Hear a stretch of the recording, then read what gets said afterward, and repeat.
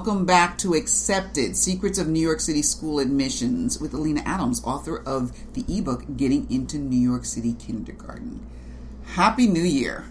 Welcome to 2016. Now, if you've been listening, you know we've talked about Kindergarten Connect, magnet programs, special needs schools.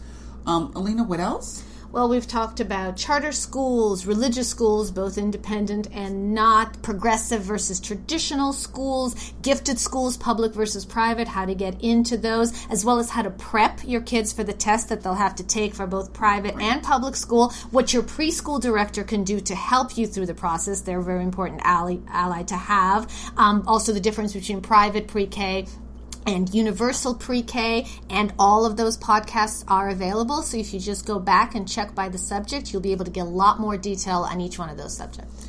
Excellent. So, 2016, we're going to kick it off with dual language programs. What are they? How do they work?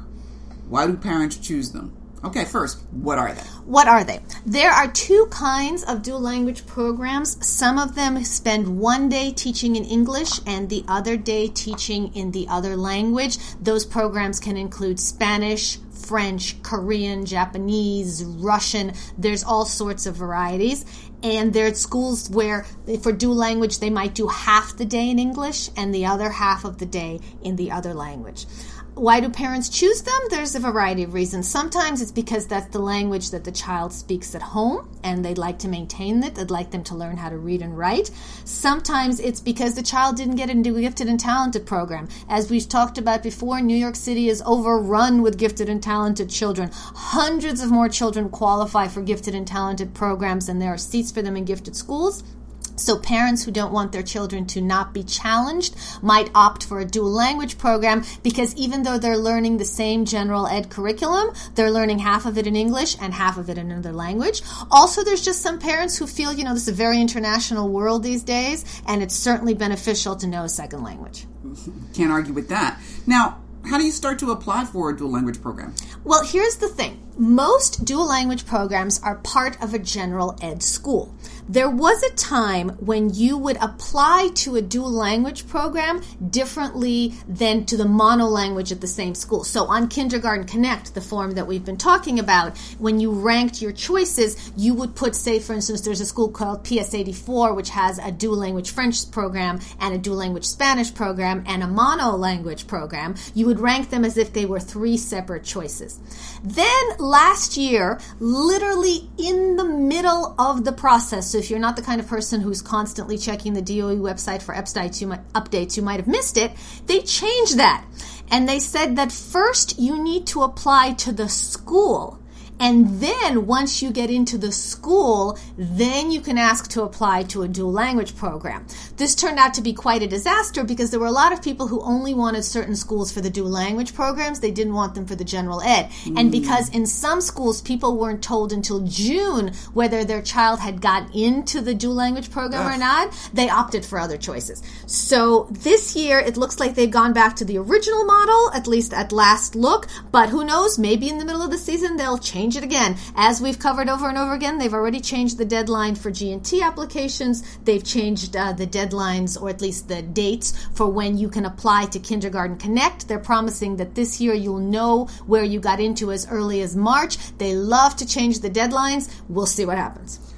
Okay, and how do they stay up to date on deadline changes? Well, if they buy my book, then at the end of it, there's a link and they can sign up for a mailing list where anytime there's a change anywhere in the process, be it public school, private school, Hunter College, religious school, I send out an email so that parents are right on it. Okay, now you said dual language program and public school programs can be applied to through Kindergarten Connect. What about charter schools or private schools? Well, for charter schools, you can apply to the dual language charter school directly, or there's going to be a Charter Center's Common App. A lot of charter schools also have dual language programs. As for private schools, you have schools like the Lycée Français, you have the Italian American School, you have Big Apple Academy, which teaches Russian, you have the New York International School, which just opened, and they're offering an immersive Spanish and Mandarin dual language program. There you apply directly to the school like any other private school. Okay. So, Think dual language might be a good fit for your child? When we come back, Alina talked to a dad who's seen it work and seen it fail. Plus, later on, we'll hear from the CEO of the Hebrew Charter School Center about their innovative approach to teaching a second language. We'll be right back.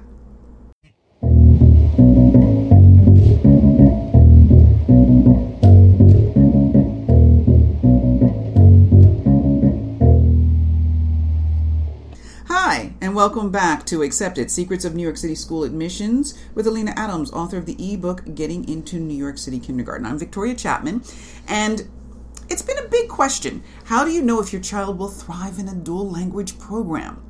Now, Dan Elish, the author of the children's books, The School for the Insanely Gifted and the Worldwide Dessert Contest, had 2 children in dual language programs. It worked really, really well for one, not so well for the other. Alina sat with him and he shared his experiences as well as tips for what parents should look for in a dual language program. Listen in. Hey, Dan, welcome to Getting into NYC Kindergarten. Hey, how are you? Thanks for having me. I'm good, and we are going to talk about choices you've made for your kids. So let me ask you this. Why did you decide to send your children to a dual language program? Well, to be honest, it wasn't completely my choice. My wife, Andrea, grew up in Mexico, so she speaks Spanish, and then she went to graduate school in France, so she speaks French. So it's like very, very important to her. Ironically, I was terrible at French growing up. It was my worst subject. But the school that opened, PS 84 near us, had this great dual language French program that was opening right when my oldest daughter was considering kindergarten, and we went for it, and it turned out to be a really great thing. So what did she get out of being in a dual language program? Well, it really, I think for her, she naturally was kind of good at languages. She seems to have my wife's gift for doing it. And she got out of it. She went PS 84 from kindergarten through 5th grade, and she happened to have a really good class, a really good class of kids, which I think is important because you're in the same class with the same kids for 6 years. Is that because there's only one class of dual language, so they don't mix the kids around? Yes, but actually I think PS 84 now it's so popular, there's 2 classes of French. So, but I think in general, though people would have to ask at each school year, you're pretty much with the same group of kids. And that can be, with my daughter, it was great. They're really nice kids. They grew up together, became very close. I think they're all very ready to go to different middle schools and meet new people. But and what was good about it is that, she learned what she needed to in terms of English, but she and her friends, most of them really did graduate pretty fluent in French. They certainly seem fluent to me. Now, how does it work? Do they do half the day in French, half the day in English? Did they do the same assignments in both languages? How does a program like that work? The program worked is that they did every other day. They did a whole day English, then a whole day French. And then I think Fridays was half English, half French. And even math was in French. Everything was in French except extra things like art and music were always in English. Everything else was always in French. So the program worked really well for your daughter, and then you sent your son, and it didn't work quite as well for him. Why?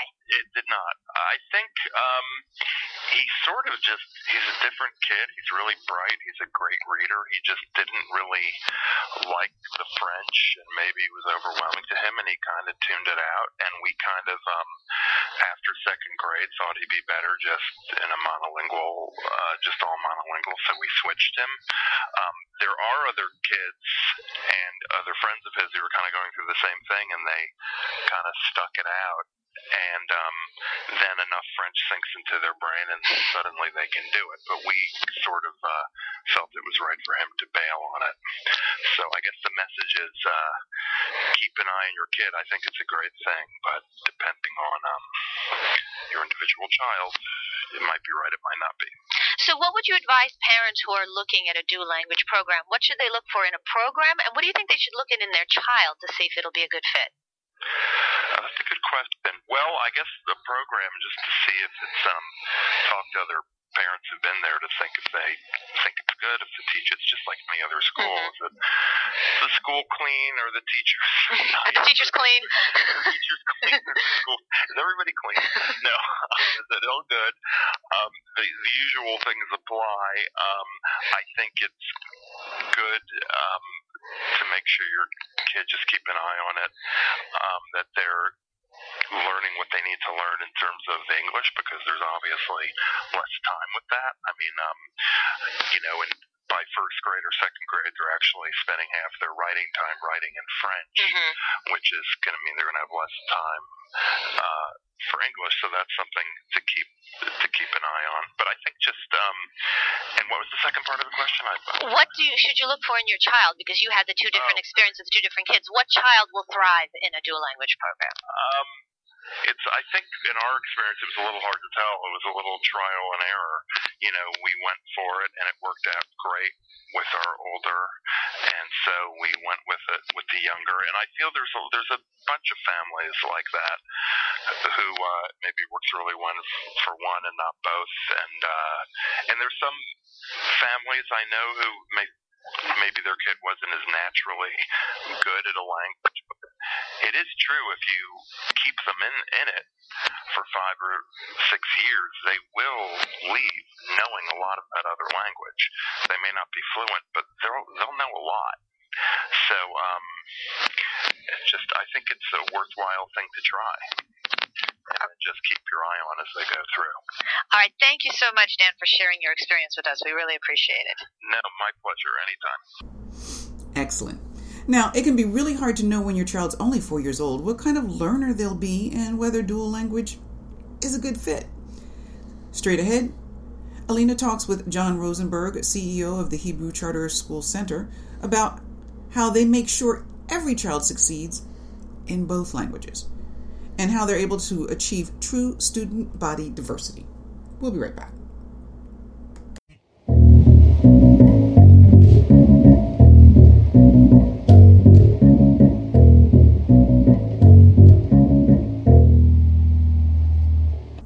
Hi, and welcome back to Accepted, Secrets of New York City School Admissions, with Alina Adams, author of the ebook, Getting into New York City Kindergarten. Now, it's no secret New York City has some of the most segregated schools in America, but a surprising exception, the Hebrew charter schools. What's the appeal? How's it achieved? How do they make it work? And is there a danger of blurring church and state when the language you're teaching also has religious connotations? The center's CEO, John Rosenberg, has all the answers. He spoke with Alina recently. Hello, John. Welcome to Getting into NYC Kindergarten. Thank you for having me. It's a pleasure to be with you today. So my first question is, how does the dual language program at the Harlem Hebrew Charter School and your other charter schools work? So we have 2 schools in New York, actually, 3, in that our school in Mill Basin in Brooklyn has both an elementary school and a middle school. And then, as you noted, we have Harlem Hebrew. Our programs use what's called a partial immersion model.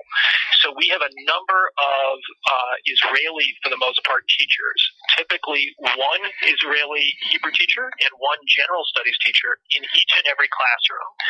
And for 1 hour every single day, kids do a total immersion in Hebrew, where the Israeli teacher only speaks to them in that language. That's the core instructional block in Hebrew. In addition, subjects such as science, social studies, specials such as music and art and physical education, and periods of the day like recess and hallway transitions are all opportunities where the Hebrew-speaking faculty can also do what I would consider mini immersions with kids. And so, for example, in a social studies lesson, part of that lesson might be taught in Hebrew and the balance of it in English. Now, in a public school program, it is the exact same general education curriculum, but simply taught in a different language. Is it the same in a charter school, or do you have a different model? We have a different model. So we use what's called the proficiency approach for teaching Hebrew, and that is a kind of gold standard of the American Council for the Teaching of Foreign Languages. The kids are immersed, beginning in kindergarten, in modern Hebrew as the daily language of life. In other words, they learn about neighbors and friends and everyday objects. They don't start out learning the written alphabet or learning how to read. They start by acquiring language in the way all children, beginning with infants, acquire language as a natural spoken and listened to language. And in that text, the curriculum in our instructional block is really focused on gradually expanding the range of topics and the depth and sophistication of content over a period of years. Kids become increasingly fluent. In addition, if you think about a French private school like the French Lycée, there's a significant focus not only on French language, but on the culture and history that undergirds that language, right? And we do the same thing. So we have a supplemental social studies curriculum that focuses on the culture and history of Israel and its immigrant communities. And because our student populations are so diverse, we are what are considered to be diverse by design charter schools. Students from all different racial and economic backgrounds attend our schools. It's an opportunity for students to explore their own diverse backgrounds while learning about the cultures and histories of the different people in Israel. Well, let me follow up on that. You mentioned that you have a very diverse student body, so you obviously have many students who are not Jewish, students for whom Hebrew is not a cultural language. What is the appeal to them of coming to a school that teaches Hebrew? It's a great question. We're huge fans, broadly, of linguistic diversity, right? So there's a sister charter school of ours in New York City called the Hellenic Charter Academy, that teaches Greek. And Greek, like Hebrew, is not what you would consider a major world language, right? I mean, millions of people speak both languages. In the case of Greek, both in Greece and internationally. And in the case of modern Hebrew, both in Israel and around the world. It's not like Mandarin, right? Right. At the same time, not every kid in the United States should be learning Mandarin. Right? And Hebrew is a very difficult language that is rated on a 1 to 4 scale in terms of language difficulty for English speakers. It's rated 3. Languages like Mandarin, Japanese, Korean, Arabic are rated 4s. A language like French and Spanish, for example, are 1s. German's a 2. Okay, so you get a feel for the distribution. Hebrew is pitched at a level of complexity where kids are really challenged, but not kind of overwhelmingly challenged. They're learning a different alphabetic system. They're learning a language that's in a different language family. It's not an Indo-European language. Like Arabic, it is a Semitic language. And there are huge cognitive benefits for kids over their entire lives to learn the kind of code switching and differences in thinking and in perspective that come with mastering a language like that. That's one reason. A second reason is a lot of families are looking for better school options. And our schools are really good schools. And so as schools of choice, they may not be focused on Hebrew so much as the fact that the schools are diverse, that they have a mix of middle income and lower income families, that they are charter schools, public charters may be part of the appeal. In some cases, they really want their kids to learn another language, and they're not particularly concerned about which other language. And then we have a lot of families who just have an interest or affinity for Hebrew. And to be clear, unlike a school like a classical model school that teaches Latin, right? We're not teaching biblical Hebrew or ancient Hebrew. We're teaching modern Hebrew, which, although it is based on ancient Hebrew, is not a religious language. It is the language of daily life used by most people in Israel. And so, like other languages around the world, it's taught as a spoken, living language, not as a language based on ancient text study. Well, you mentioned the Lycée Français, and you mentioned the Hellenic Charter School, and then you mentioned about teaching culture as part of the language. How do you teach Hebrew, which is still a Jewish language, without teaching religion and breaking the law? Right. So we actually, when we launched our first school a number of years ago, we actually had a First Amendment committee to grapple with these issues. Full disclosure, I myself am a former civil rights lawyer working on issues of education and discrimination and equity. I know this stuff really, really well. We are scrupulous about church-state law. And look, here's one way to think about it. If you're teaching the history of the United States, and you start with the Puritans, right? Or if you teach about the expansion of religious freedom in the U.S. and the arrival of all different groups of worshipers, or the rise of secularism in the U.S. and of atheism, any of these topics, you're intrinsically grappling with religious issues, but you're not engaged in religious practice, you're not engaged in worship. The study of religion, right, is different from engaging in religious instruction. And so every school that touches on issues of religion, and typically as part of social studies, needs to be aware of that divide.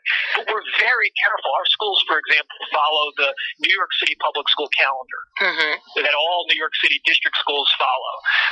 Our schools do not perspective or viewpoint above others. That's not the mission of public educators. And there's an awful lot that one can teach about around Israel, around Hebrew, around history and culture that is not intrinsically about religion. Right? So the last thing I'll say on this subject is, unlike someone who says that they are Methodist, for example, or a Buddhist, saying that you're Jewish actually encompasses a lot of different things, and they're not the same for everyone. So some people are Jewish but not religious. They view their Judaism or their Jewishness, is probably more how they would describe it, as a matter of maybe ethnicity, culture, history, ancestry, any of a number of things. And for some people, that might tie into issues around Israel and learning about Israel and learning about Hebrew, but it's not always about religion. And so one of the things that's complex is that Hebrew for people raises a set of associations where they naturally think Jewish, and when they hear Jewish, they naturally think religious. I think the truth is actually a lot more complicated than that, and as I said earlier, it's entirely possible, as we do, to teach subjects like modern Hebrew and the study of Israel without having a school be a school that's engaging in religious instruction or that's crossing any kind of church-state line. John, thank you so much. That's certainly a lot to think about. I really appreciate you being with us today. It's a pleasure. Thanks for having me. Okay, so French, Spanish, Mandarin, Hebrew, Russian, Japanese, Korean, Italian, Greek, Arabic, public, private, charter. New York City parents really have a lot of options, and we're here to help you navigate them all. So, Lena, is there any way to really a parent can maximize the chances of getting their child into a dual language program? There actually is. Most of the dual language programs, especially the public ones, but really all of them, they rely on having half the kids be native English speakers and half the kids be native speakers in the other language, as John earlier talked about there being some Israeli kids in his particular school. So if your child is a native speaker of the other language, you will jump the queue, in a sense, to get into the program. And here's the thing. Most programs want the kids to be 50-50, but it doesn't always happen, and then they get very generous with what a native speaker is. It might be that your child was in a Spanish language playgroup, or it might be that one of the parents speaks French, or it might be that the nanny speaks Spanish. The fact is, if they don't have enough kids to fill it out, they can get very generous with their definition. So if you definitely want your child to be in a dual language program,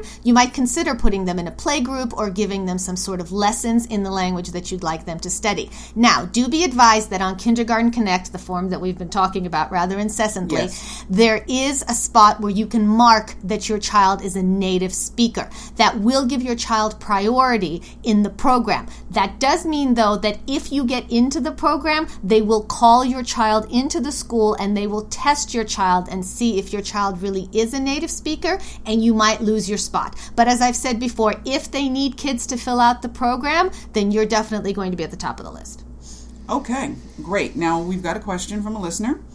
How do the test scores of kids in dual language programs measure up against those in monolanguage programs? Well, as always, we say there are many, many, many different kinds of programs, many different public school dual language programs, many different charter school dual language programs, many different private school dual language programs. But as a rule, the kids who are in a dual language program tend to do not as well on the standardized tests as the kids who are in monolanguage, because one of the things they test is English, and these kids are speaking English and learning English half the time, because even if they're doing other subjects in English, not in English, that's the time when they're not hearing the English language. But all that said, we're really just talking about standardized test scores, and there's certainly more to life than standardized test scores, and the sort of opportunities that are open for kids who speak two languages are really the kind of opportunities that can't be measured by a number.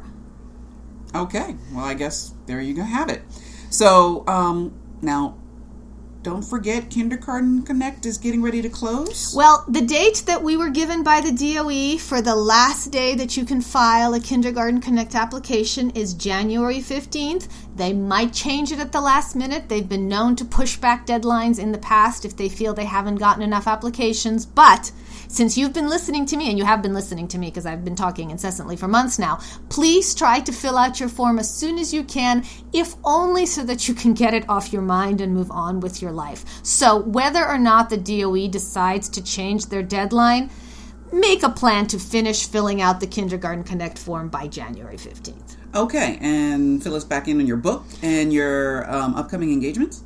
Well, you can find out all about that on www.alinaadams.com. My book is Getting into New York City Kindergarten, and if after all of the talking there's still a couple of things you'd like to check, there's lots of information in the book. What's also in the book is a lot of links to studies about things like the value of a dual language program, progressive versus traditional education, single sex versus co-ed education. So if you have questions before you finish filling out your Kindergarten Connect, check the book. There's plenty of studies and information there. Okay.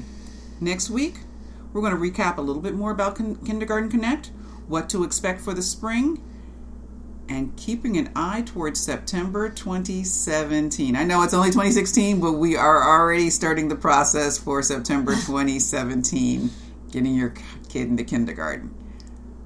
We'll see you next week.